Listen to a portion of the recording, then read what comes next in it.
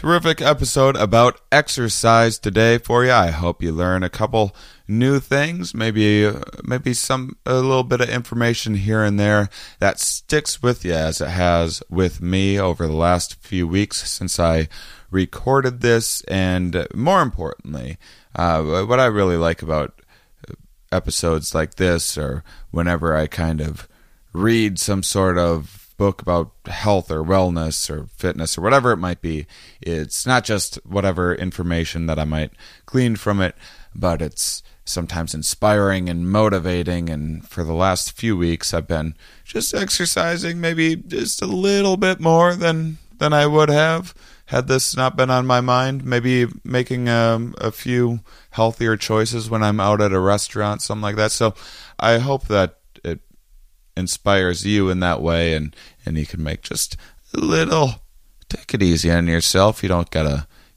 change everything that you're doing in one day, but maybe just a little bit of an encouragement to make the tiniest little bit of change that might make you a little bit healthier, increase that well-being. It's summertime. This is really the time to do it. It's so much easier. I hope you guys are having a good summer. I've been out being active myself. Man, makes you feel so much better.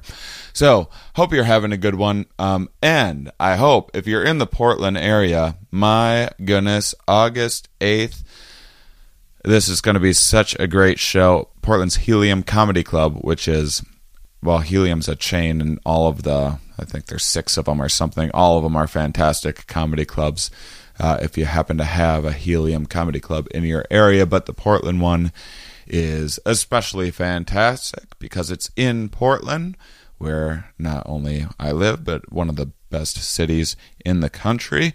And my very, very, very good friend, Dave Waite, former roommate of mine, actually moved out from living with him to my girlfriend's place outside of Portland. So we lived together up until recently. Used to do this ridiculously silly podcast for about a year called The Riff Board, and he's just one of the funniest, most hilarious guys. So even if you're not in Portland, check out Dave Waite. Maybe you'll get to see him in your area. But if you're in Portland, boy, it would mean a lot for me if you could spread the word. Get people out for Wednesday, August 8th, Helium Comedy Club. That weekend I'm in Chelan, Washington. If you happen to be up there, Sarasota, Florida's coming up. Maybe adding some more Florida dates. Got some Michigan dates in the works, and Midwest stuff being added soon as well. I moved back. Unfortunately, had a UK tour kind of lined up for the fall and moved it back to next summer instead. So I just had some pretty cool opportunities come up for next summer, and it just made more sense that way. Anyway, don't need to get all into it, but now I'm scrambling to fill my fall, and I have a lot of things up in the air. So just please keep on checking back, as there's going to be more dates added soon. So enjoy today's episode. Are we? Yes. Where are we? Here. Why are we here? Not entirely clear. We are misfits thrust into existence by random chance, with no hints at all as to how we're supposed to make sense of it all. It's immensely bizarre. Here we are. Hello, everybody, and welcome to the Here We Are podcast. Today, I'm talking with Associate Professor of Exercise Science at the Department of Health and Human Performance at Cleveland State University. Kathleen Little is joining me today. Kathleen, thank you so much for coming on the show. Hi, Shane. And you came out to see my stand-up, so it's always a bonus. That's always, people that come out to see my show are already my favorite guests, so you have a leg up on a lot of people. It was big fun. And so this is exciting for me because a few things. We haven't really talked a whole lot about exercise on the show. We do some wellness stuff here and there. Certainly within talking about a lot of the show is about like how do we, lead a better and happier, more productive life for ourselves using these interesting insights from science. And we've certainly I've had like some life coaches on before, and we've had like meditation, and we've had like I think an episode or two about diet.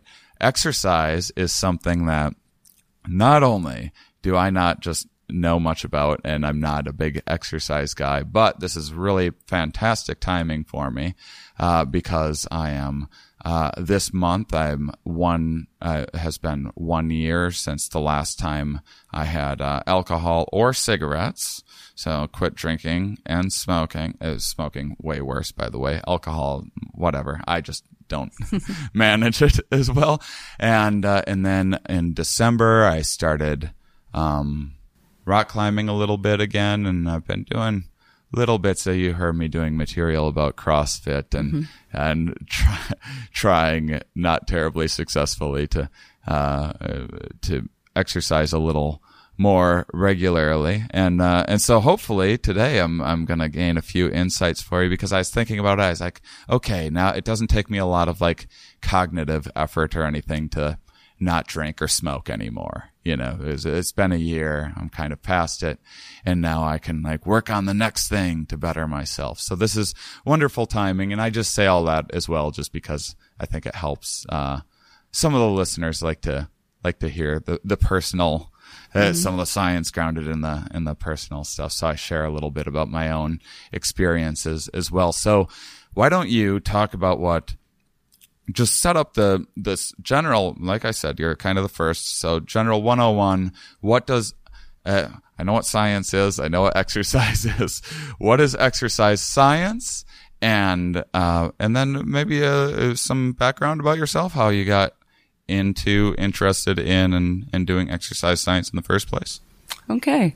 So exercise science is sort of an umbrella term for really looking at the body's both physiological and biomechanical response to exercise. So what does that mean? Physiological, what happens to your cardiovascular system, your respiratory system, your muscles, muscle contraction, even on a day like today, thermoregulation. How does your body keep from overheating when you're exercising on a hot day? So all of these things are involved in physiology. That's more my area. The biomechanics is more about movement, gait analysis, meaning how people walk or don't walk or run appropriately. Even athletes can like improve like their stride length, those kinds of things. So both the biomechanics and physiology come under exercise science, but I'm more of an exercise physiologist.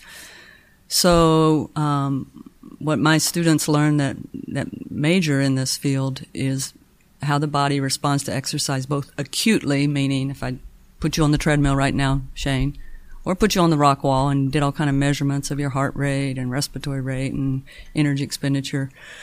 So that's acute exercise. Versus we can also look at training effects. Put you on a training program, measure you before and after, and see if you make improvements in your cardiovascular function, your respiratory function, your body composition or body fat percentage, muscle mass, those kinds of things.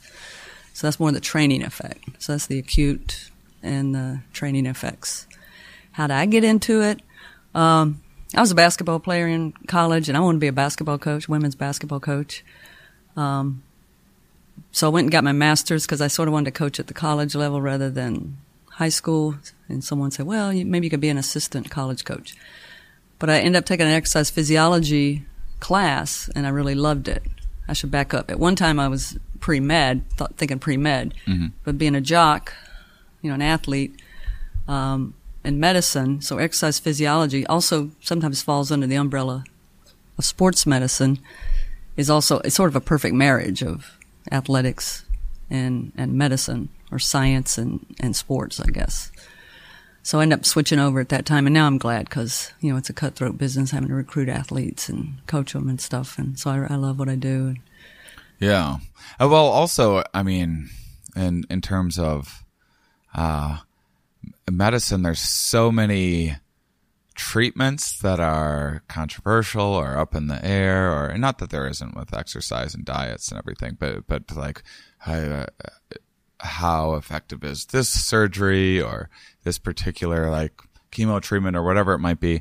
But exercise is like pretty, like if you exercise, it's probably going to be good for you. I'm sure there's things you can do wrong and whatnot, but it seems like you can't, it seems like it's not, exercise is not a fad that's going to pass. Like when, you read on the news that burgers are great for you one day and they didn't realize, and then the next day they're bad for you.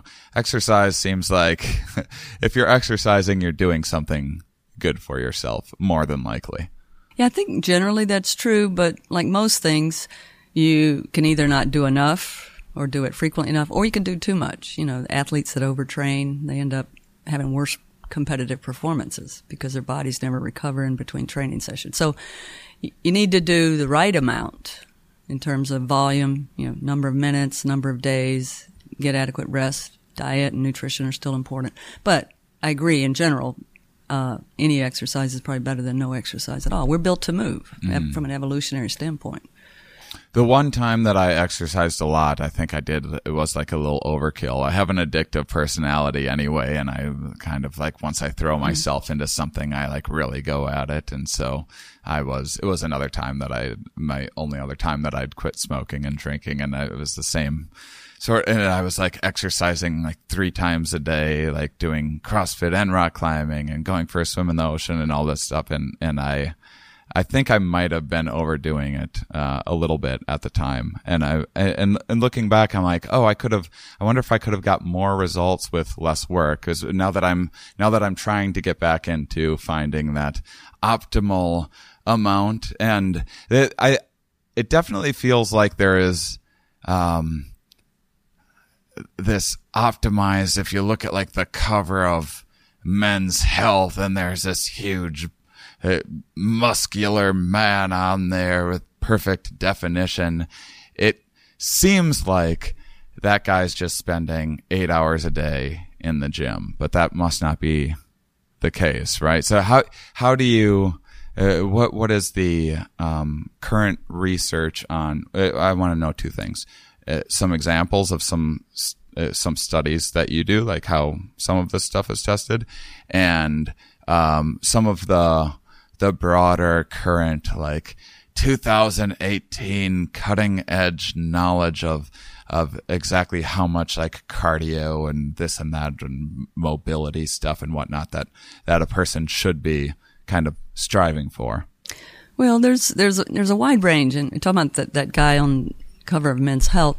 One thing we have to keep in mind, the general public maybe isn't aware of this, is there's a lot of genetic differences between people, and even your response to exercise. There are people we call responders and non-responders.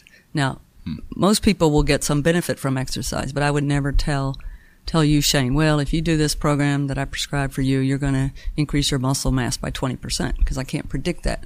It's based on the type of muscle fibers you're born with. We have fast twitch that are explosive, anaerobic, think of your sprinters and jumpers. Then we have slow twitch that are more aerobic, think of your long-distance runners, triathletes, that kind of thing. So everyone's not going to respond the same. But then there's hormone issues. That's why men can build muscle easier than women, even though both can increase their strength.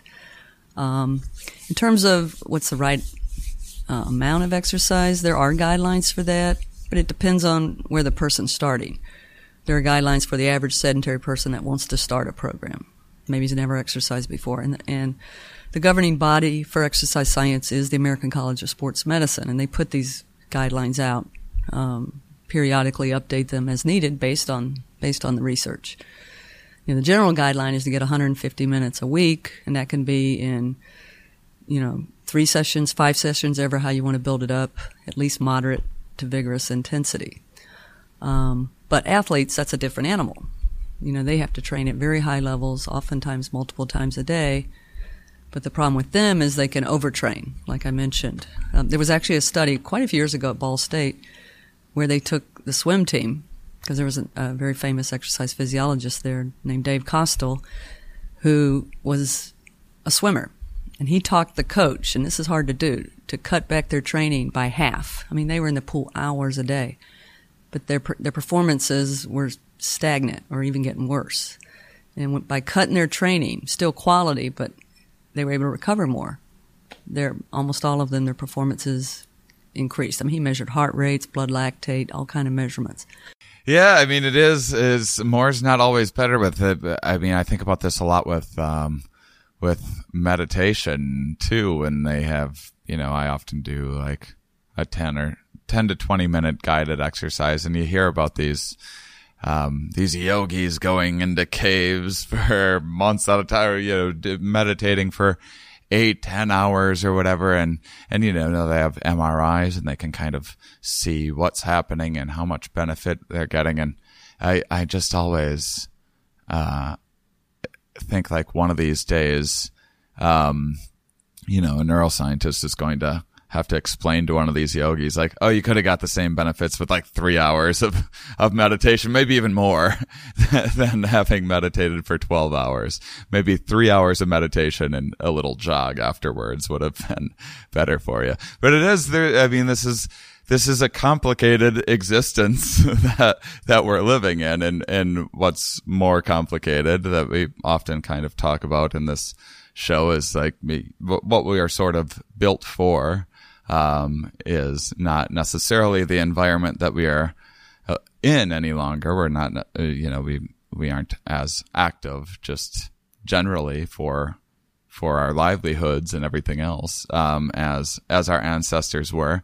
And so these things are just constantly changing. And then, like you said, depending on where you're at and what your goals are, if you're a super athlete, or if you're starting for the first time, there's, like everything in science, just an endless amount of variables that have to be considered. So let's talk about me and my variables because hey, I can't consider everyone's situation. This would just be like a good example did you say an hour and 15 minutes is recommended? Was that what 150 minutes a week. 150. So it's 2.5 hours a week, but okay. You can divvy that up into, 5 50-minute sessions or 2 75-minute sessions. Okay. Generally, we recommend it. Most people would benefit from at least 3, so you've got a day of recovery in between. Now, let me ask you. So I go rock climbing, or say someone's just going to go like, okay, I'm going to spend that 50 minutes 3 times a week just doing bench presses and bench pressing for 10 reps and then resting for a few minutes and then bench pressing again. Rock climbing is kind of especially bouldering is a little more kind of strength-based intensity, less endurance, and it's shorter, more challenging routes. And that is, a few moves, like 4 or 5 moves, and you're done. And then you're resting for, I think rock climbers say, about a minute per move that you did. So it's not the biggest cardio workout in the world, but you mentioned I believe you used the words moderate and vigorous. So would you say cardio is, well, certainly an important factor, but how would you rather people err toward doing more cardio in terms of just overall health? No, actually, you need to do both. Okay. So I was the 150 minutes is more really the cardio, and then we would recommend on a couple of additional days doing the resistance training. Now, there's people with limited time. You can do it all in one day. I just sold people on 150 minutes, and then you just lost everybody. I mean, you could include that the resistance but I think generally the guidelines are geared towards the aerobic because there's separate guidelines for resistance training. So I think the first thing people need to remember is all exercise is not the same. So cardio and resistance, they train different physiological systems, but you also need a different exercise prescription to work those. So the guidelines I mentioned for cardio, for resistance training is a minimum of 2 days per week per muscle group. Not necessarily 2 days in the gym if you're only doing upper body. And you want to do lower body a different day. Now we're talking 4 days in the gym. And some people miss that point as well. And then it's not so much by time or duration, but more sets and reps. Mm-hmm. Okay? Usually a minimum for a novice just beginning 1 to 2 sets. More experienced people could go up to 4 sets. And the resistance will depend on your goal. If it's strength, lower reps, meaning you're lifting a heavier weight, typically 6 to 10 for strength, 12 to 15 for more muscular endurance. I'm curious. What are the classes that you teach here? Like, what are the titles of them, and what are they about? Some of the classes I teach are, like, I'm currently teaching a nutrition and physical activity class. I have, over my time here, taught undergraduate and graduate exercise physiology classes. I also teach the research methods and basic stats class for our graduate students, our master's students. I teach an exercise testing and prescription class, which is sort of more the hands-on, working with clients, setting up programs for them, as well as testing their fitness. But we have other of my colleagues in the department that one of them teaches an aging class, one teaches a cardiac rehabilitation class, which is exercise for basically cardiac patients. Mm-hmm. So we do the whole gamut. I mentioned the sedentary individuals, athletes, but then there's clinical populations that can benefit from exercise. Obesity, cardiovascular disease, diabetes, osteoporosis.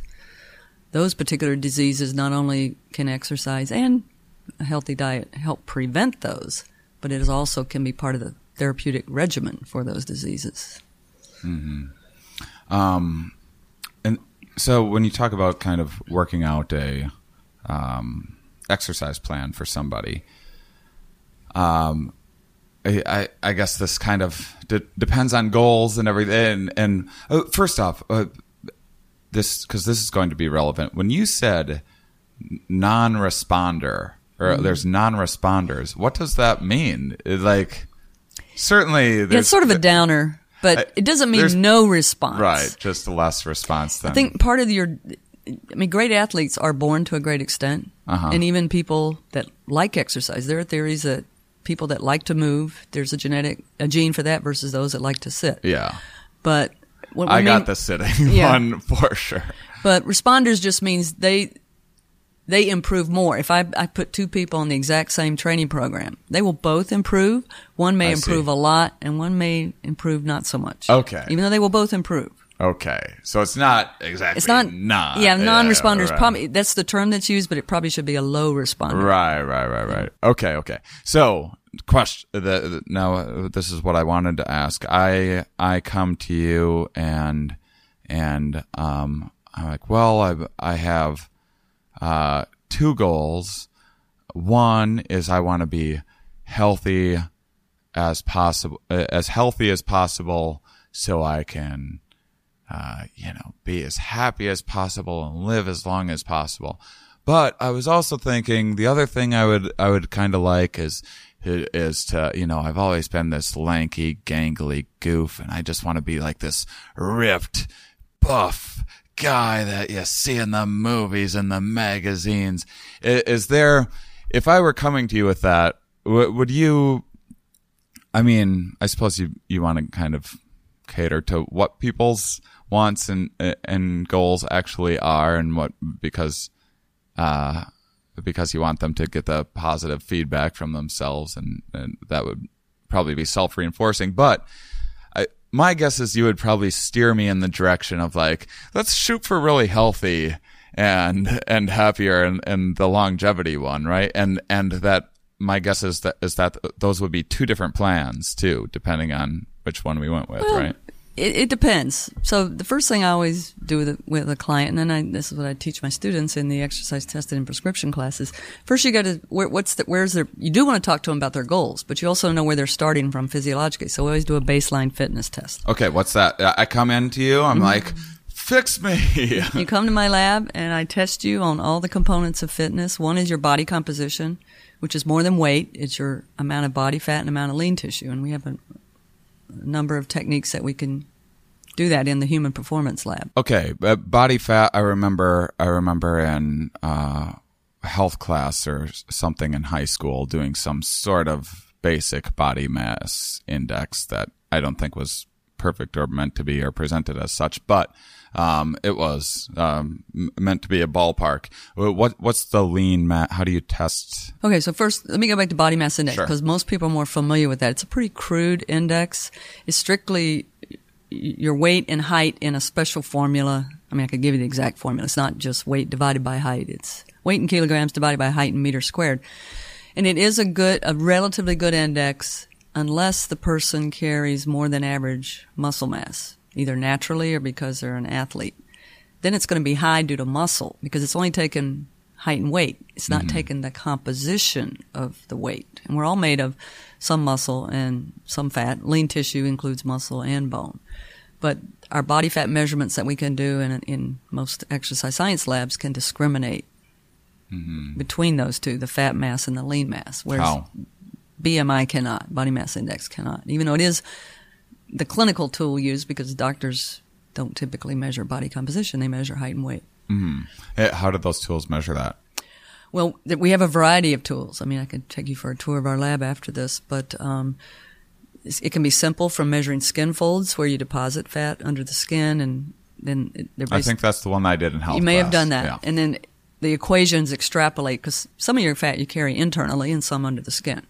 Then we have techniques like we have in our lab a bod pod. It looks like a little space capsule when you sit in there, and it measures your body volume. And your body fat is related to your body density. And density is just mass, weight, divided by volume, so they can compute your body fat. And then whatever your body fat is, you subtract that from your total weight, that's your lean mass, which includes bones and muscles and organs and that kind of thing. I see. There's another technique that's popular on the market called bioelectrical impedance analysis. These are we have lab-based machines, but you can get at Dick's or any sporting goods place, or even Target, little handheld device, and it's based on electrical conductivity. So it sends a small current through your body that is safe. You can't feel it.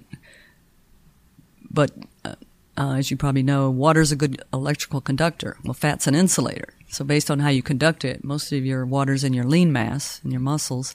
So the better you conduct that, or more rapidly you conduct that, the more lean mass. And so it computes it. So it's a variety of different methods that measure things in different ways.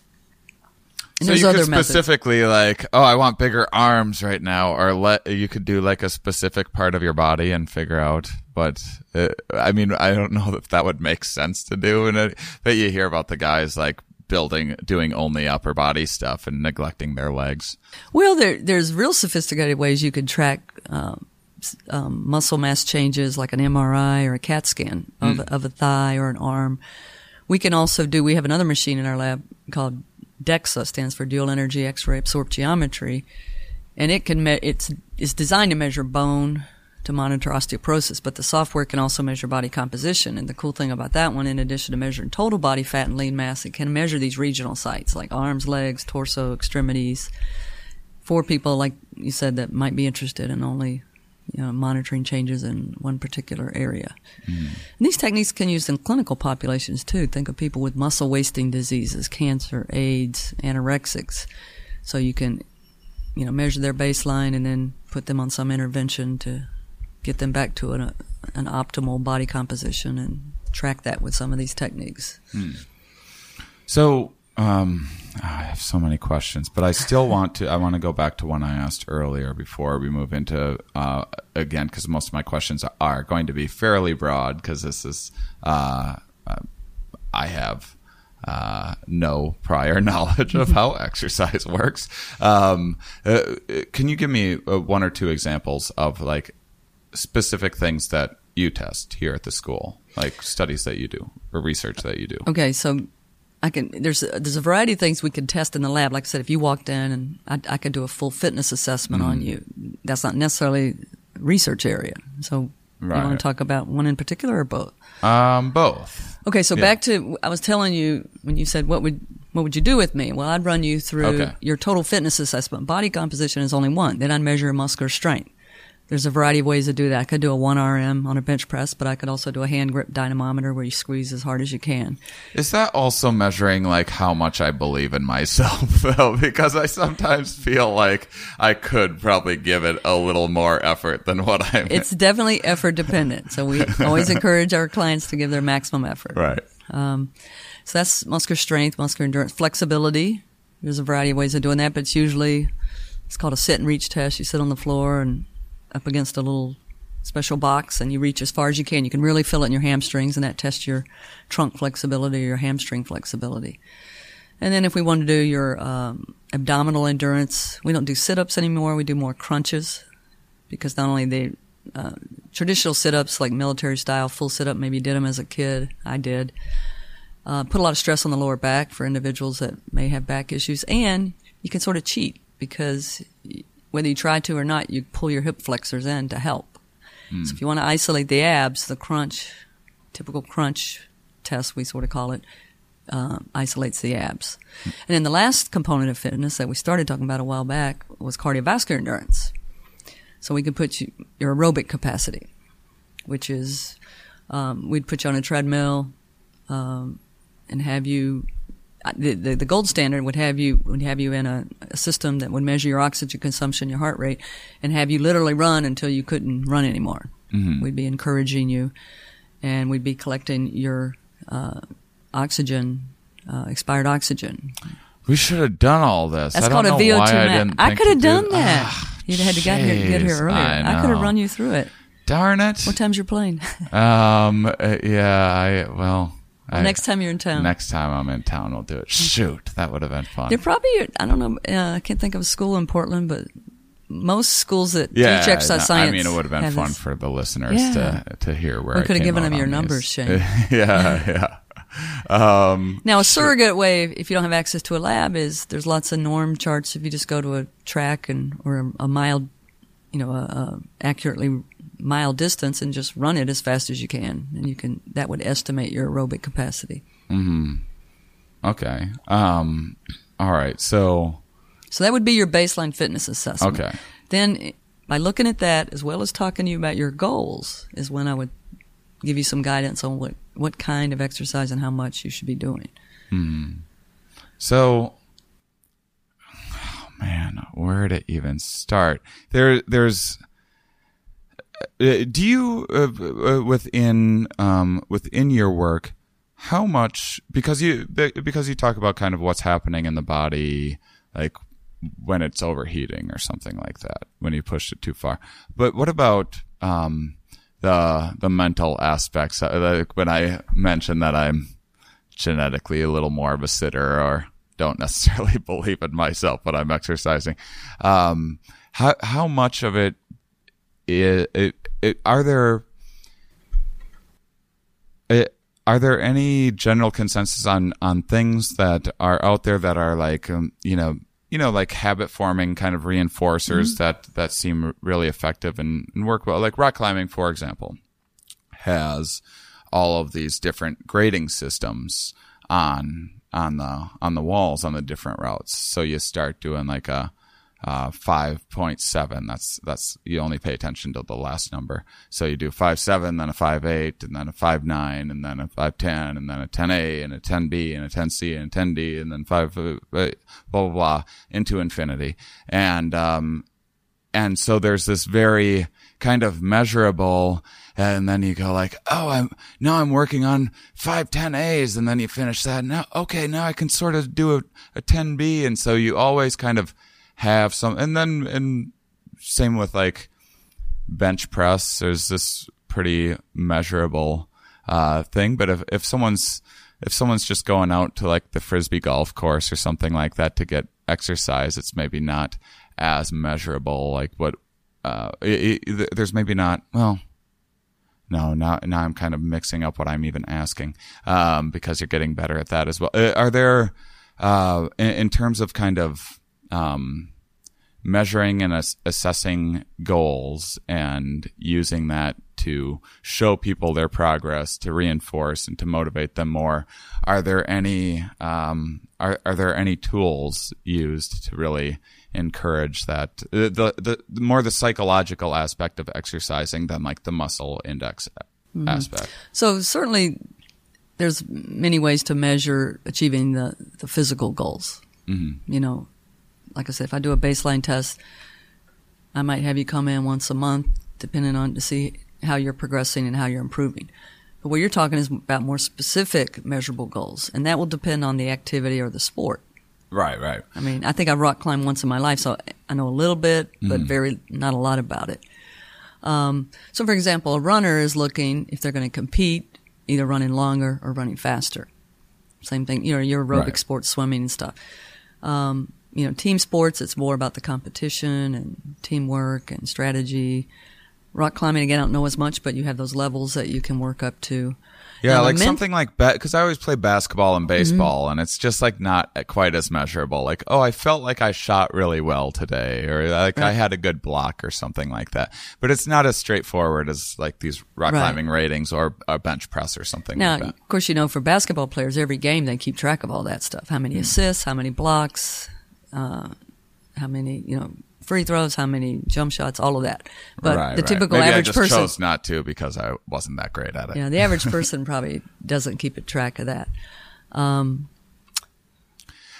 Basically, kind of some of the point, 2 points that I'm trying to get at is one in terms of how some techniques that seem to motivate people psychologically to keep going. Starting from someone that is maybe not very interested in exercise, but all right, yeah, I've heard my doctor say it for the 200th time, and I can't deny that, I'm not a healthy person and I need to do something if I want to be a healthier person. And then the other thing is there is such an interesting mental aspect to exercise where there's some people that seem like they can like break past this barrier in their head that's telling them to stop. I don't like when my brain tells me to stop running. I'm like, okay, I listen to it. And then, but there's things like the hardest rock climbing route that I ever did, back when I was climbing more regularly, was because I looked at it wrong in the book and I thought it was a lower rating than it actually was. And so I was like, well, this seems hard for like this low rating, but I should be able to get this. So I just kept on trying at it. And then I looked later and it was the hardest thing but I would have never even attempted that route had I known what the actual rating was. So exercise and sports in general have all sorts of these kind of mental barriers. So is there anything within that world that you work on at all? Okay, so first of all, you can measure the intensity, and you would know if you'd worn a heart rate monitor. Mm-hmm. Well, if you knew what your heart rate normally was for an easier climb, you would know when you're doing a harder climb. Because when I wear one, when I'm either, mainly biking, and I'm going up a hill, that heart rate's as high as it's ever going to get. Versus I'm just on a flat cruising along. So that's one way. There's also something called the rating of perceived exertion, the RPE scale. And it's a subjective index, but we always instruct our clients to use it because sometimes heart rate's not always dependable, especially on a hot day. Your heart's working harder to get rid of body heat. Or if you've had some coffee or cigarette, hopefully not, but before exercise, that's a stimulant. Those things can affect heart rate. So that rating of perceived exertion is just a scale. There's 2 different ones. It makes it a little complicated. The original one's a 6 to 20. The idea was if you added a 0, 60 is sort of a textbook resting heart rate, and you add a 0 to the 20, that 200, at least for a young person, is a max heart rate. So generally, the target heart rate zone is for aerobic activity, maybe somewhere in the neighborhood of 120 to 150, depending on the person, for just an average person, not athletes. So that scale, the 15 would be the high end of that, and it says, moderately hard, versus a 7 or an 8 is pretty light, and 19 and 20 is the hardest work you've ever done. They do have a 10-point scale now, just because some people like even numbers, but it's set up the same way. So that's 2 ways to monitor your intensity. But getting at the mental aspect and the motivational aspect, that's a little bit different ballgame. Some people are naturally more motivated than others. And, sports psychologists, that's not my field. They deal with this a lot. And that might be someone for you to interview in the future, sports psychologist. Sure. But what I tell my students, when you're dealing with clients, don't tell them, go out and jog or run or swim. Ask them what are the activities they enjoy doing. Because the best kind of exercise, there is no best exercise. The best kind of exercise is what a person is willing and able to do and hopefully enjoys. You enjoy rock climbing. Others would be either afraid or that just wouldn't be their cup of tea. And once you identify, preferably more than one activity, I think variety is the spice of life. I do some swimming, I do some biking. I used to run. My knees bother me a little bit now. I do kayaking in the summer. I walk dogs. I like that variety. But then there's some people, they want to do the same thing every day. That's sort of our general nature. But the other thing that can motivate people is, I sometimes have the discipline to exercise on my own, but I'm better if I have a partner. Mm-hmm. Like I think I was telling you, I swam right before I came to this interview, and I have a swimming partner. We swim a couple days a week. We set up a time. And if one of us calls off for whatever reason, sick or not, we may or may not do it on our own. Mm-hmm. Because it's a little bit less motivation. Whereas I know she's expecting me to meet her at the pool, and vice versa. In group exercise, some people like that, where they do aerobics in a studio or do Pilates. They get that social aspect from it. Yeah, I certainly even even climbing, which I love doing. I usually climb harder if I'm with somebody else than I do by myself. And CrossFit, it's a little overboard. Sometimes I'm just like so annoyed with being like the last person by a long shot that it's almost a little too discouraging for me. But I still try harder than I would have on my own for sure. I'm curious about yoga and mobility stuff is kind of something that, say 20 years ago, at least in the U.S., wasn't something that was talked a lot about in terms of exercise. I don't remember. I remember like stretching to touch your toes a little bit, or doing 3 minutes of stretching before basketball practice or whatever. But I don't remember even knowing anyone that did yoga when I was a kid growing up. How do you even measure, and how do you even know like what's going on and what the benefits of mobility is? Yeah, are you like, I guess you can measure how far someone can stretch, but is there any kind of known index of like how mobile you're actually kind of supposed to be in some optimal level of mobility? Would everyone ideally be a contortionist that can fit through, or is some of it? It seems like it's also like a little bit of there's a bit of controversy whether how important stretching before an exercise is, and is that helping with the exercise itself, or is it preventing injuries or maybe leading to more? What can you tell me about where we're at with our knowledge about the mobility side of things? Okay, so you're right. We used to tell people to stretch before exercise. Now the bang for the buck is after exercise, when the muscles are warm. Now that doesn't mean you should just start playing basketball or rock climbing cold, but usually we recommend just some low-level aerobic activity. Run around the track, hop on a bicycle, 5 or 10 minutes, and then do your activity. Or if it's lifting weights, do some lower weights, 10 reps, and then start your actual program. Because it was found that the stretching before wasn't really improving flexibility, and some people can overstretch, and that can actually lead to injuries. So after the exercise, when your muscles are warm, that's when you can actually improve your flexibility. And the other thing about flexibility, you said, can anyone become a contortionist? No, because much of our flexibility is innate. We're born with it. It's the elastic characteristics of our connective tissues. So when you see these great gymnasts and divers that can rotate and do all these things, a lot of that they were born with. Now, anyone can improve, but when I measure someone who has poor flexibility to begin with, I know they're never going to have high flexibility, but with the appropriate stretching, they can improve it and get to an adequate level. Yeah, when I was a kid, I had like my left foot I could get behind my head, my right foot not anywhere close. So you were a contortionist. Sort of yeah. But yoga does have a lot of benefits, both in interesting. That's one activity. Well, really, I guess a lot of exercise in general can have some good, both emotional, psychological benefits.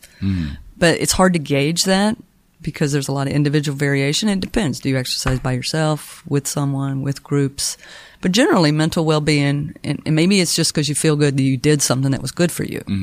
Maybe it's not a direct effect of the exercise. You've probably heard of the endorphins. I'm not sure, even as an exercise physiologist, I've ever experienced them.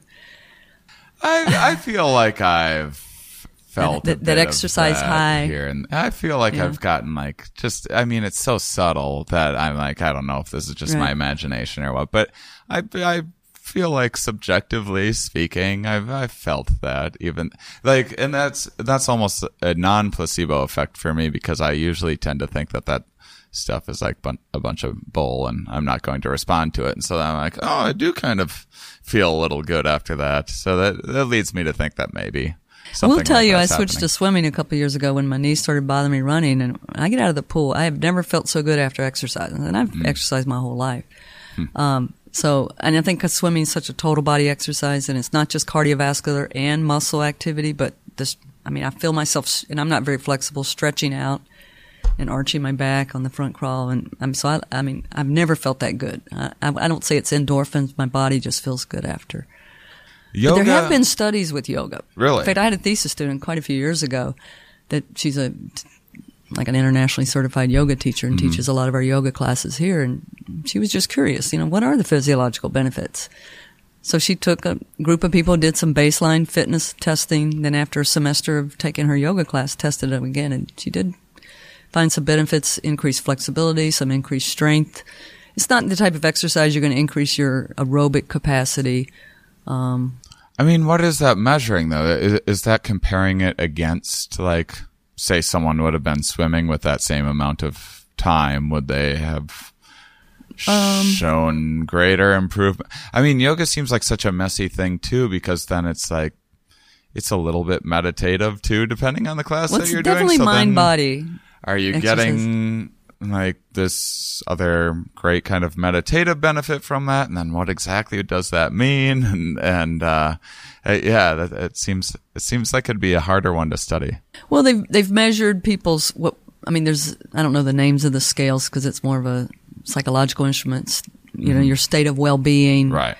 And you could measure that before and after that type of exercise. Again, this student was just looking at the physiological measurements. Right. So we measured flexibility before and then after a semester of yoga, measured strength, and demonstrated some significant changes in those variables, not in everything we measured. It's not the best thing for controlling your body fat.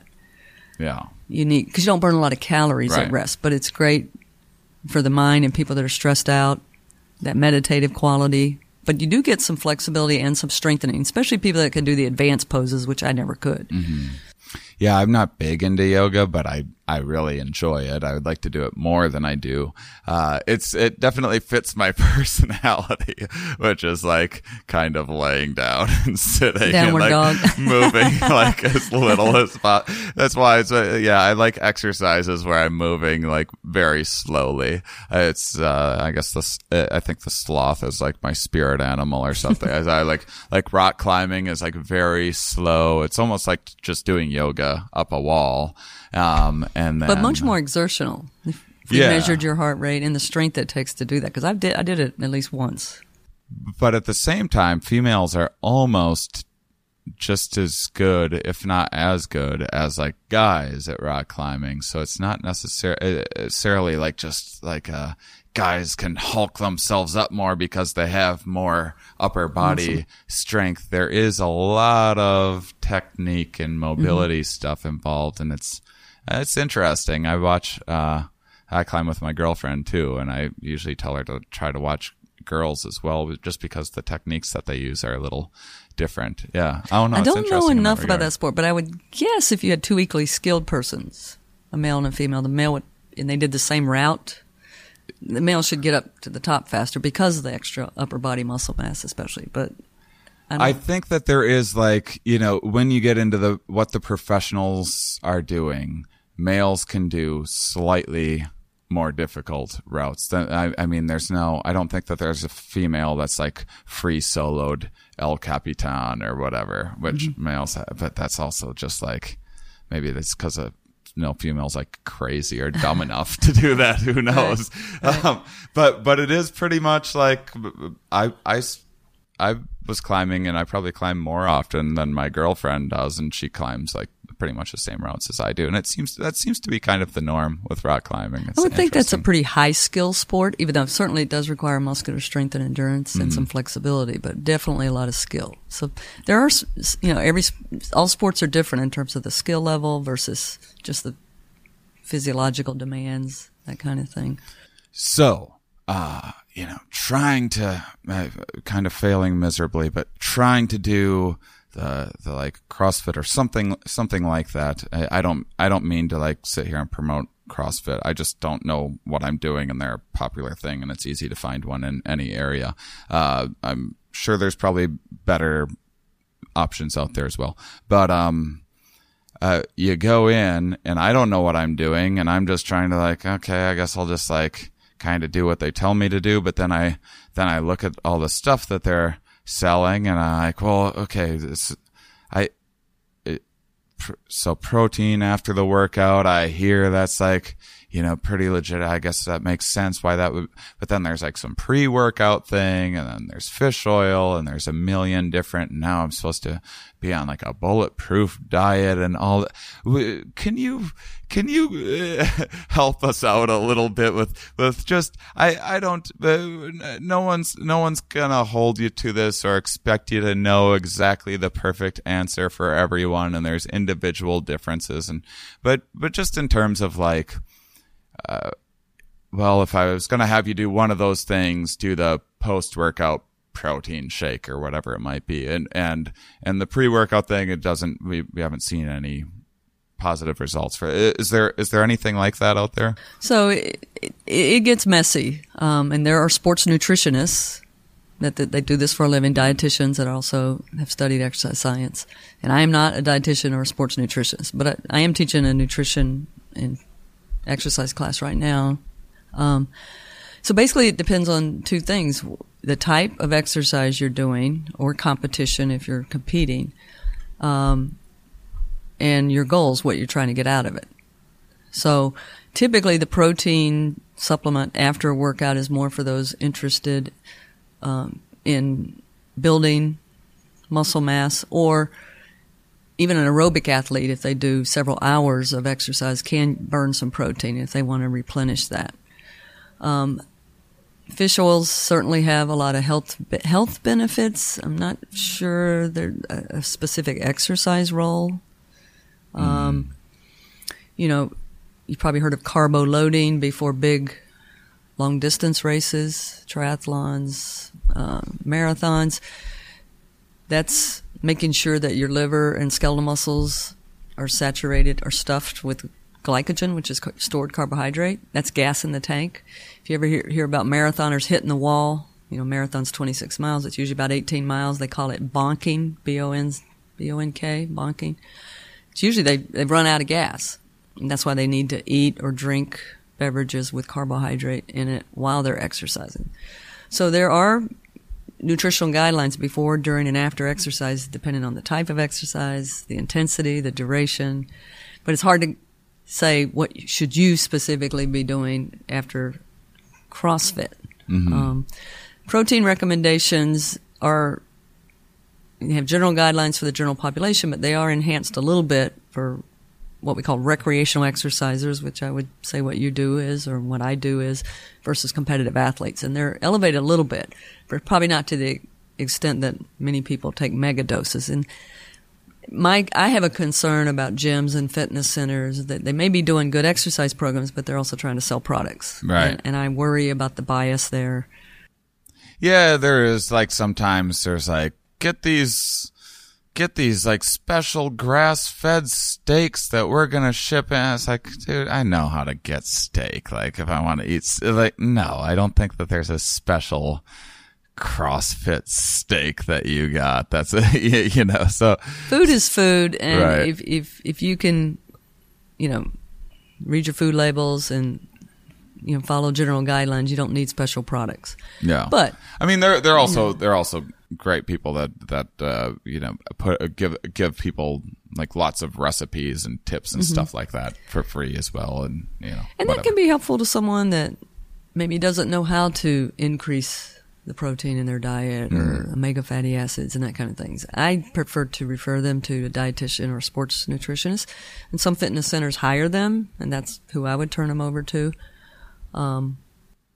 So the I'm sorry if I missed it. The pre-workout thing, is that you mentioned the carb loading before a marathon. What about long distance? You're going to do a high intensity. You're going to do your one out of 3 50-minute high intensity or moderate to vigorous exercise. Is there something that, like, I know that if I definitely don't want to eat a big meal before a CrossFit class. Is there something that I do want to make sure? I mean, outside of water, I guess. So the general recommendation is try not to eat within an hour before an exercise bout. And you always want to try to say, I prefer not to eat 2 or 3 hours. Like, I didn't eat at all, and I swam at 11 a.m. this morning. And now you're starving here talking. Well, no, I went and had my pancakes after. Good. Okay. But other people who like to eat more frequently, that may not work for them. But at least an hour before, you want to make sure you're hydrated, and generally something that's easily metabolized, so not a big, heavy protein meal. Like, years ago they used to give steaks to athletes before a big football game and that kind of thing, and it was totally the wrong thing. That now they're giving them pasta or pizza, I see. Carbohydrates. Carbohydrates the fuel you're going to burn most. You will burn some fat, and then with really long endurance events, you'll burn some protein. In heavy resistance training, you will burn some protein as well as some carbs and fats.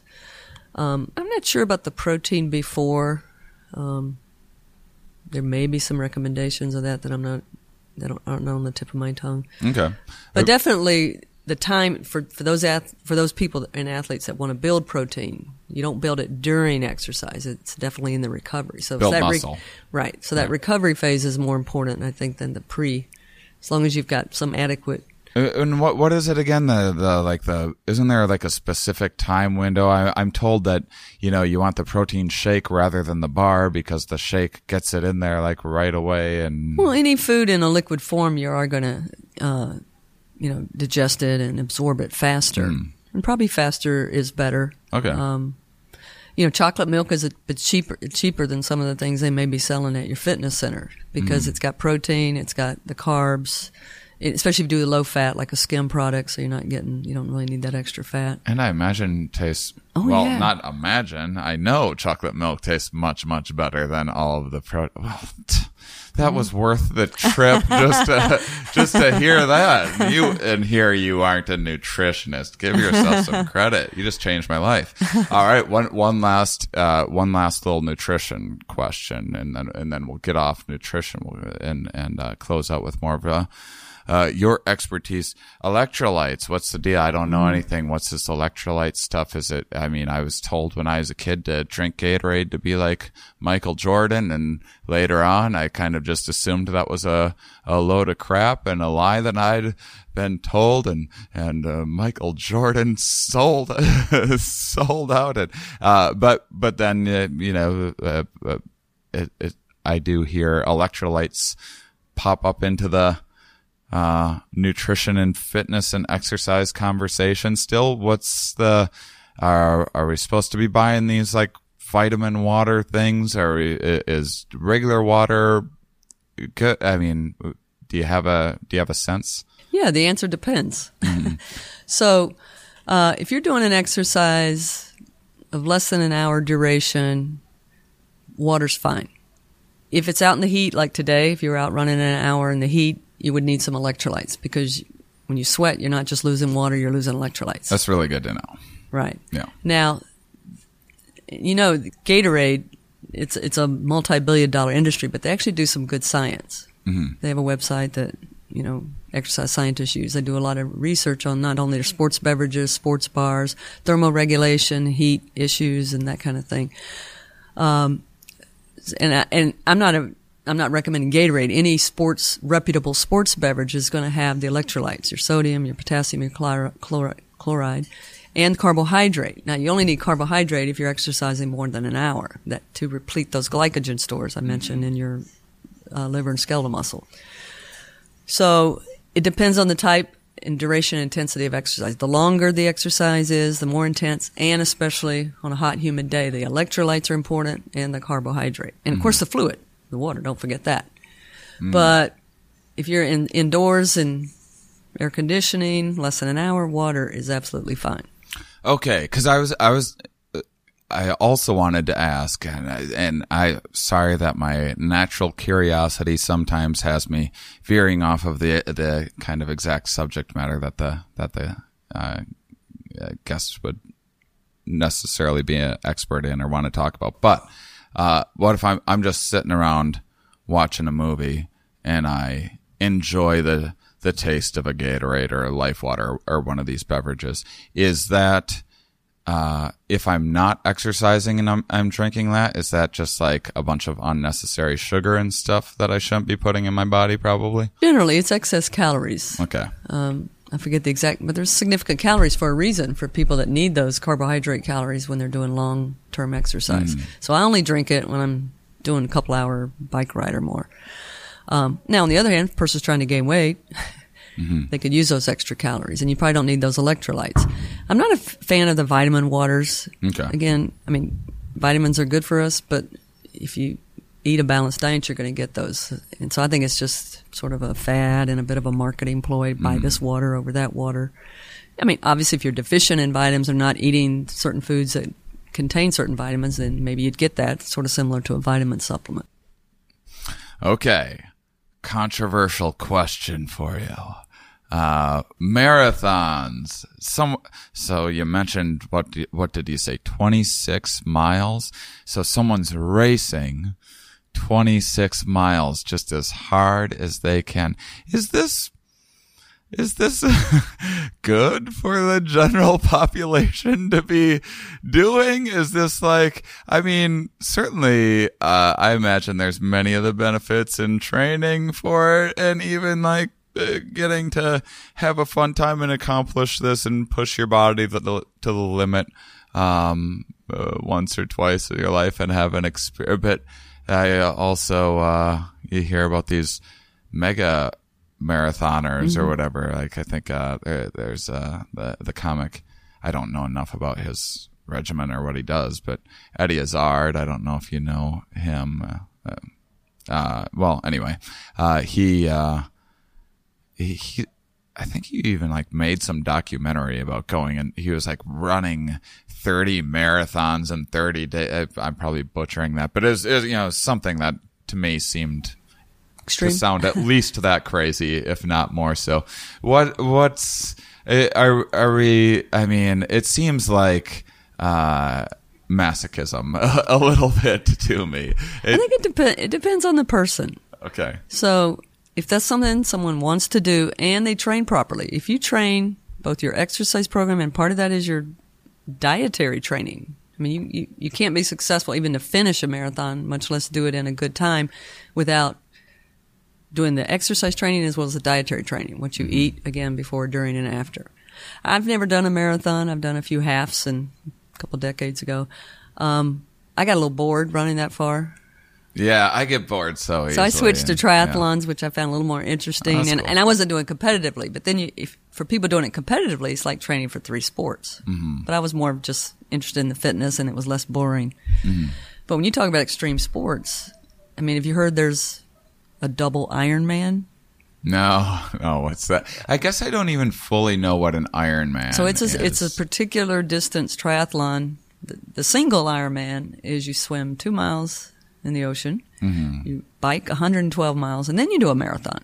Yeah, So the marathon's pretty easy peasy compared to this. And now there's a double Ironman. And I don't know if you do the whole thing and then repeat it, or if you do 4 miles swimming and Give me a then break. 200. I mean, yes, that's what I would call an exercise addict to a certain extent, even though one of your listeners may criticize me for saying that. Yeah, well, I mean, I do. I mean, I wonder sometimes, like, is this? Should I even like mention a name? I don't want to like blow up someone's spot, but you know what? I'm sure he can take it, and not that anyone's gonna get word to him anyway. But Tim Ferriss is this guy. He's all the rage now. He seems like a really bright, accomplished dude in great shape, and he's just like clearly this go get her and like do it. But like sometimes I see people that are like, you know, have this kind of Superman. I want to call it a Superman complex. Maybe that's unfair to them, but it seems like this internal need to have like so much control over everything and having to be to me, it's like, at what point is that less healthy than me being lazy, depressed on the couch, you know? Or is it just the case, like you said, that some people are, you know, just genetically, you know, they have whatever fast or slow twitch things, they have whatever, they're just naturally kind of hypomanic in this stable way and only need 4 hours of sleep a day, and they're hyper conscientious people that just really like their routines and are very good at sticking to them. Am I just telling myself that they're lying to me? Or well, so here's the thing, Shane. There are people, there's a term for it called exercise addicts. Right. Okay. And some of them, I'm not going to say all, some of them is just they're competitive by nature. That's their innate, you know, motivational scheme. Others, it can be a form of obsessive compulsive disorder. I mean, that's in the literature. Right. And you said like people that want to control everything. Think of an anorexic. Right. Especially if their parents or their doctor says you must weigh this amount because there's a minimum weight to keep you out of the hospital. So they'll eat as little as possible, but just enough to maintain that weight. But they will try to exercise as frantically as they can as part of that OCD. This is the only thing I control. You know, you won't let me control my food. It starts for them trying to control their food by reducing their intake. But if you make them eat, then, well, they can at least control their exercise. So they become compulsive exercisers. So some exercise addicts, I know someone, I'm not going to name any names, from years ago when I was in grad school, that his thing was that I'm going to run every single day. I mean, even if he had a broken leg, he'd go hobble out in the track, you know, probably on one leg just to say I didn't miss a day. Right. And he's probably done this for 20 years now. That's a bit extreme, wouldn't you think? Yeah. It's a little bit of OCD, a little bit of what an exercise addict. But some of these individuals, a lot of their self-esteem comes from, I'm able to do this, you know, 30 marathons in 30 days. Normally, most people, we wouldn't recommend doing more than 3 or 4 marathons a year because you need that recovery time. That takes a big toll on your body. Yeah, I mean, well, as being from Wisconsin, I immediately thought, when you said that, I thought of like Brett Favre, because he like never missed a game and would play injured and all this. And now it's came out recently that he opened up that he was on, you know, taking pain pills and that sort of thing through much of his career. So, and that is certainly not a healthy lifestyle. So not all of these things, depending on what you have to do to accomplish whatever exercise, it's not necessarily making you a healthier person. It might be fulfilling whatever competitive need that you have or whatever, but not necessarily good for your physiological well-being. So I have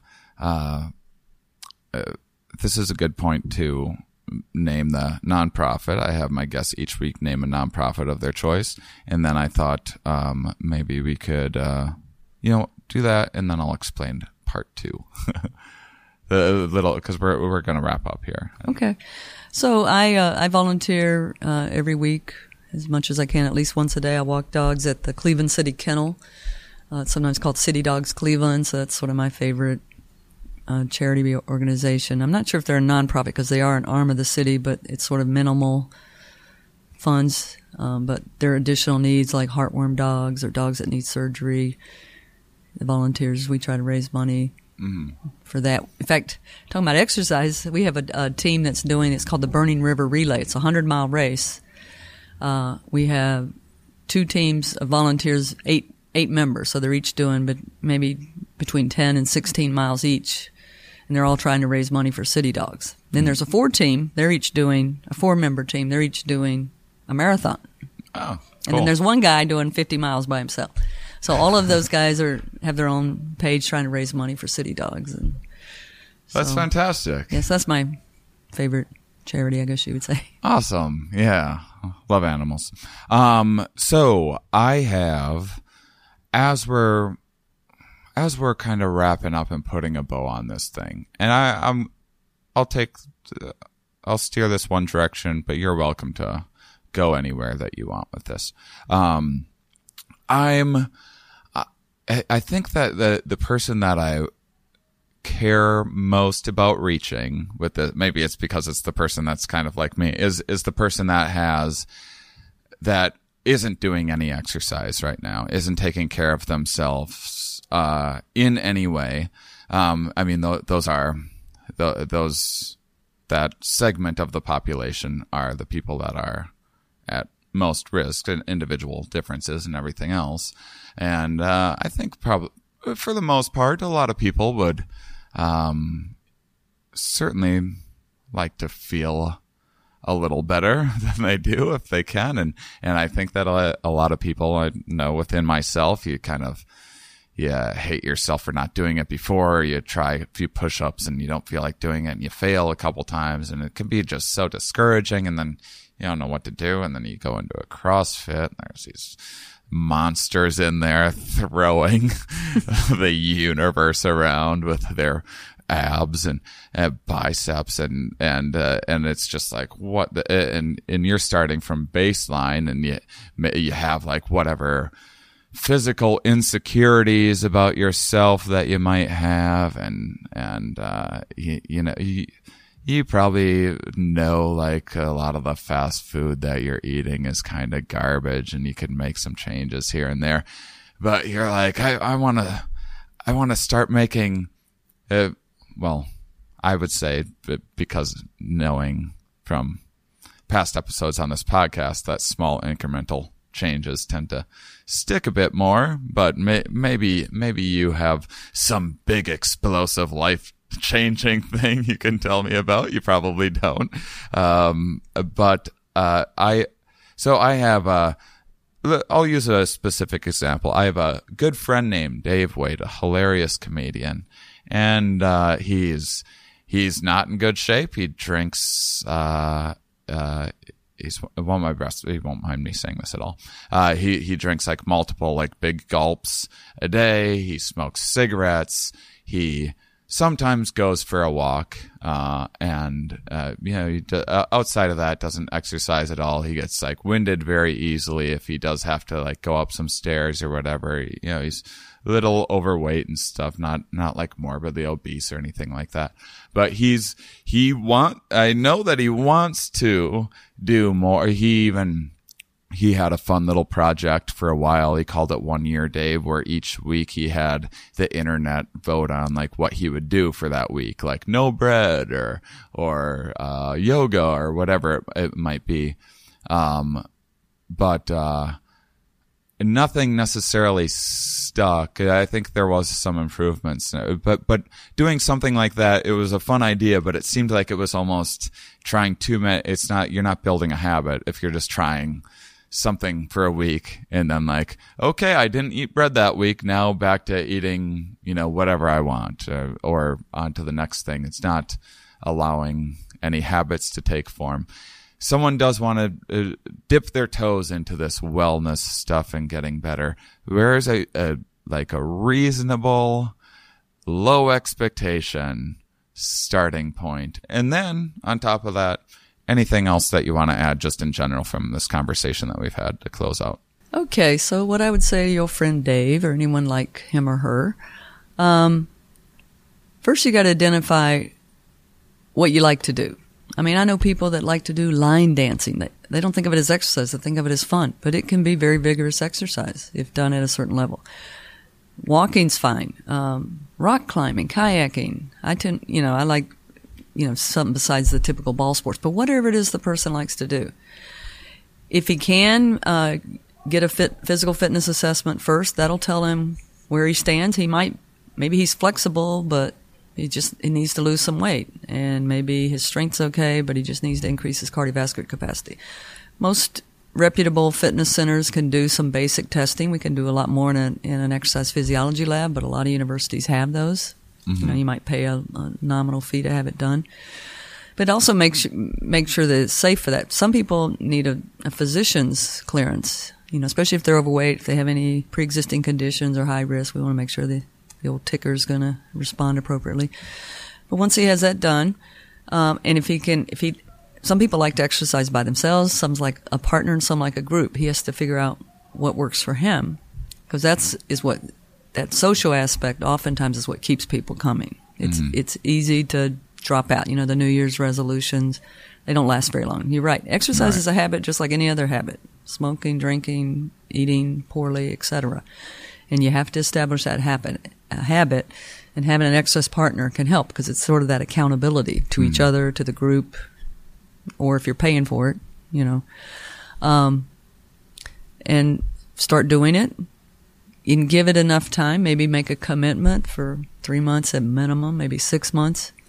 And then if you hate it after that and you're not getting anything out of it, maybe reevaluate. Maybe it's the type of activity. I'm a firm believer, start where people are. Like, to go into CrossFit and feel like you got to compete with muscle heads. I mean, that's no fun. It's overwhelming, and it's discouraging. So I would find an activity or a class that you like. It's with people of... I want to start like a fitness thing like CrossFit, but just for like real mediocre athletes. Yeah, the non-competitive. Yeah. Usually your best exercise partner is someone that's about your level or slightly better. Because slightly better, they might push you. Yeah. But if they're too much better, then it's boring for them, and you're working too. I've run and biked with people. They were just too fast for me, and I was like dying trying to keep up. That was not fun for me, and it was boring for them. So that doesn't make any sense. But someone's about your level or slightly better, that's okay, but not extremely better. That's what I would suggest. And then as it becomes a habit, if it's something you enjoy, I mean, if it's something you hate, no matter how many times you do it, I don't think it's going to make it pleasurable. That's why I always say, what are the types of activities you enjoy? You enjoy rock climbing. I'm not sure you enjoy this CrossFit thing, even though you do it. Right. But maybe you would with less competitive CrossFit people. Maybe. And when I think I did CrossFit for 9 months pretty regularly at one point. I had an injury and all that fell off. But as I was starting to like not come in last every single time, I was definitely enjoying it a lot more, and I was kind of seeing improvements and everything. But I also, what was I going to? Another thing that I've found, I don't know if this is like good for any, but I just like if I'm sitting at home and my brain is like, oh, I could do some push-ups like right now, I will just drop everything and do those push-ups in like that 10-second window where whatever happened in my brain that's giving me enough motivation in that moment to do those push-ups seems to be at least it's something. At least it's better than sometimes when just trying to jump into, say, CrossFit or something like that and having to plan and like, I'm going to go at 3:30. And then I tend to, it's, personality differences, I'm sure, but I tend to like 3:30 rolls around. I'm like, I don't think I want to go to that because the planning and the experiential self. And so I'll just, if I'm feeling the slightest bit of motivation, I'll be like, oh, I'm not going to wait. I'm just going to There's nothing wrong with that. Now. I mean, a lot of people like to exercise at home. It's convenient if they have the equipment in front of their TV, watch a movie, watch a show. I personally hate to exercise indoors, so it doesn't work for me. Now, the swimming pool, it's indoors, but, everything else I do outside, walking, hiking, kayaking, biking, all that stuff. But yeah, if you're feeling motivated, that's the best time to do it. Yeah, hiking's a great thing because it doesn't really necessarily have to feel like exercise, because the very idea of exercise for a lot of people, including myself, is just like I hear the word, I'm like, oh, I don't want to do that thing. And that's part of our culture too, is more is better, and it doesn't have to be that way. This is exercise, any kind of muscle contraction. That's not necessarily the best exercise. So any kind of movement, you're burning calories more so than sitting. And I love hiking. Or there's a saying, walk a hound, lose a pound. get a dog or walk your friend's dog. It just gets people out of the house, gets them walking. Obviously, you can always do more intense activity. We have a running group at the City Dogs that takes the dogs running because the people like to run. I'm not a runner anymore, so I don't go. And it's good for the dogs to get out of the kennel. So sometimes you can sort of merge your passions, your volunteer activities with your exercise. But yeah, there's nothing wrong with doing push-ups right in front of the TV. Cool. Yeah. Just whatever. Just do something. Do something. Well, it is because you mentioned New Year's, and we had an entire episode about New Year's resolutions and kind of how they most often fail. But I do find that if there are any kind of excuses that you can make for yourself, which even if it often is like, I do find if I'm like, okay, it's my birthday, I'm turning 38 now, I'm going to turn it all around. It's just that I've raised the bar too high for myself. But if I am like, well, I'm going to, I don't know, I'm going, to some event in like a month or something like that. Like I have a TV appearance or my high school reunion is coming up in a couple of weeks. Maybe if I start doing like, I'm not going to like, see any noticeable difference, but maybe I'll be like just a hair happier in a couple weeks, just from whatever endorphins might be or whatever. So like any little excuse that I can find like that, I try to use. But yeah, it's tricky figuring out without setting the bar like too high for myself. Motivation is the hardest thing, both to get people to exercise and to get them to stick with the program. And that's why I suggest, unless you really like to exercise by yourself, find a partner, group. But even organizations like Weight Watchers, how are they successful? Because they get people to write it down, everything you eat, everything you drink, as well as everything you do. And sometimes looking at it in living color, that can be motivating. Well, I didn't do very much. I just sat around all day. Or, gosh, all I did was eat junk food today. Right. That kind of thing. Whatever motivates people. Everybody wants to look good at their high school reunion or their wedding, et cetera. Right. But it needs to be more than an event. We like to teach it as a lifestyle. Right. Keeping your mind and your body active is good for both your mind and your body health. And it certainly can help prevent a lot of diseases, including diseases of the mind and even dementia and things like that. Yeah, you might find, I certainly did, and who knows how much of it is all just a placebo or in your head, or I don't even know what that necessarily means some of the time, because isn't it all in your head anyway? But I do think that there is a level of clarity and focus that comes with regular exercise that isn't talked about that much. So most people do care about being a little healthier and maybe a little more productive at work or around their family or whatever it might be, or more patient around their family. And exercise can help with that as well in some cases. I think that's probably a hard thing to test. But to me, it seems like it adds some level of focus and clarity and overall well-being as well. So yeah, lifestyle. All right. Well, thank you so much, Kathleen, for joining me. It's so nice to meet you. Did you have anything else to add? I think we solved all the world's problems just here in an hour and 20 minutes. We actually did much longer than I anticipated because this is such a terrific conversation. So thank you for joining me. And I want to hear about how your exercise program is going. Oh, no, don't make me be accountable. All right, accountability, it works. But all right, I'm going to email you monthly updates. All right, well, thank you, Kathleen, and thank you, listeners, for being such wonderful, curious people. We'll talk with you next week.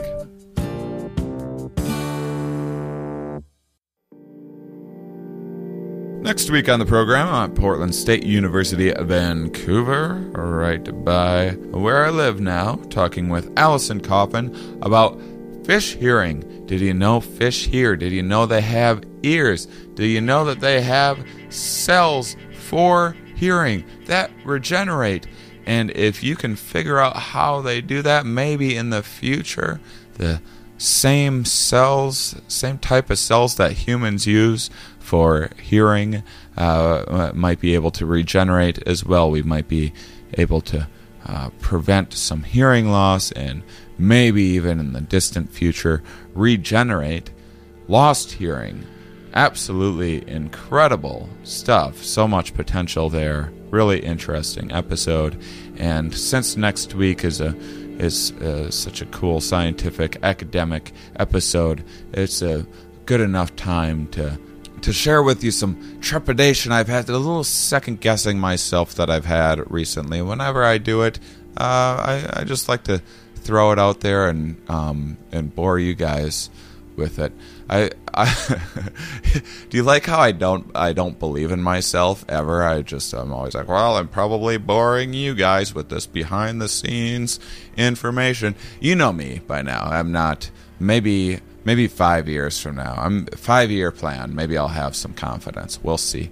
But anyway, I've had a few episodes. I'm always, you picked up on, I triple guess everything that I do in life for the most part, but yet still an impulsive person. Anyway, I've had some episodes that have come together for various reasons where they're not the most scientific episodes. I have a few that are going to be coming out in the future. I'm trying to space them out a little bit, but especially with summertime and having a lot of academics off for the summer and traveling and having a harder time getting a hold of some of them, there might be a few more of these episodes coming out. And I'm not saying this to talk poorly about any guests that I've had, because they're all great episodes. The reason I bring it up is because they do deviate a bit from certainly the classic model of the scientific method and academia. And I've had episodes in the past that where I'm not talking with academics as well. But I just wanted you to know, so when you hear these, you're not like, what happened to the Here We Are podcast? It's lost its scientific rigor. No, that's not the case. We're just hearing some different points of view is all, and it just felt a little off-brand for me. So it's a learning experience. I'm not sure how much of that we're going to do in the future, but it's definitely great to hear different people's perspectives. It's just that there's so many other podcasts out there where you can hear more philosophical things or new agey things or life coachy things or whatever, what have you. There's a bunch of different podcasts if that's what you're into. And so I'm probably going to try to reel it in a little bit and kind of stay on brand. Not that in my personal life I don't like hearing all those different takes, but I just thought I'd throw that out there just so you didn't think that the standards for my guests have fallen apart or anything like that. They're still great episodes. And other than that, thanks for supporting me on Patreon. That means a lot. Pays for this podcast. I'll get more stuff up there soon. I put some content up. I have more to put up as well. But I'm mostly excited about documentary and my new stand-up act that I have and a few other projects that I'm working on. So if you do support me on Patreon, it helps pay for the Here We Are podcast, and you'll get a little bonus content here and there. But I had to stop stressing myself out about trying to get a bunch of extra additional content out there and putting out like kind of poor quality stuff just because it's content. I think that most of you are going to benefit from me just finishing these other higher quality projects that I'm working on. So, in case you're wondering when there's going to be more Everything podcasts on Patreon or whatever, there's going to be some more soon, but I just can't keep up with once a week right now because I have a zillion other things going on. And thanks for supporting me on iTunes with your ratings and reviews. And please, once again, if you're in Portland on Wednesday, August 8th, fantastic show. Me and one of my dear friends and one of the funniest guys I know, Dave Waite, joining me at Helium Comedy Club in Portland. Those of you that listen all the way to the end get to hear that I almost forgot about Jamaica. Oh my goodness, guys. Jamaica. What are the dates that we added? You get to hear how disorganized I am live, because I'm not going to re-record this. We're just going for it. So, Jamaica, December 15th through the 22nd, just before Christmas, we added on an extra retreat, because all of them for the entire year have sold out. So doing another retreat that I'll be helping facilitate with December 15th through the 22nd. Fantastic opportunity, and might be a wonderful Christmas present to yourself or your significant other, and you'll get a little sun for the holidays and a little break from the cold during winter. So check that out, Michael Meditations, and you can find it through ShaneMoss.com, going on my tour dates page as well. And if you have any questions about that, you can email me, but Michael Meditations has many more answers to your questions than I do. So check out MichaelMeditations.com, and I hope to see you there. Those of you that listen all the way to the end, you are my favorites.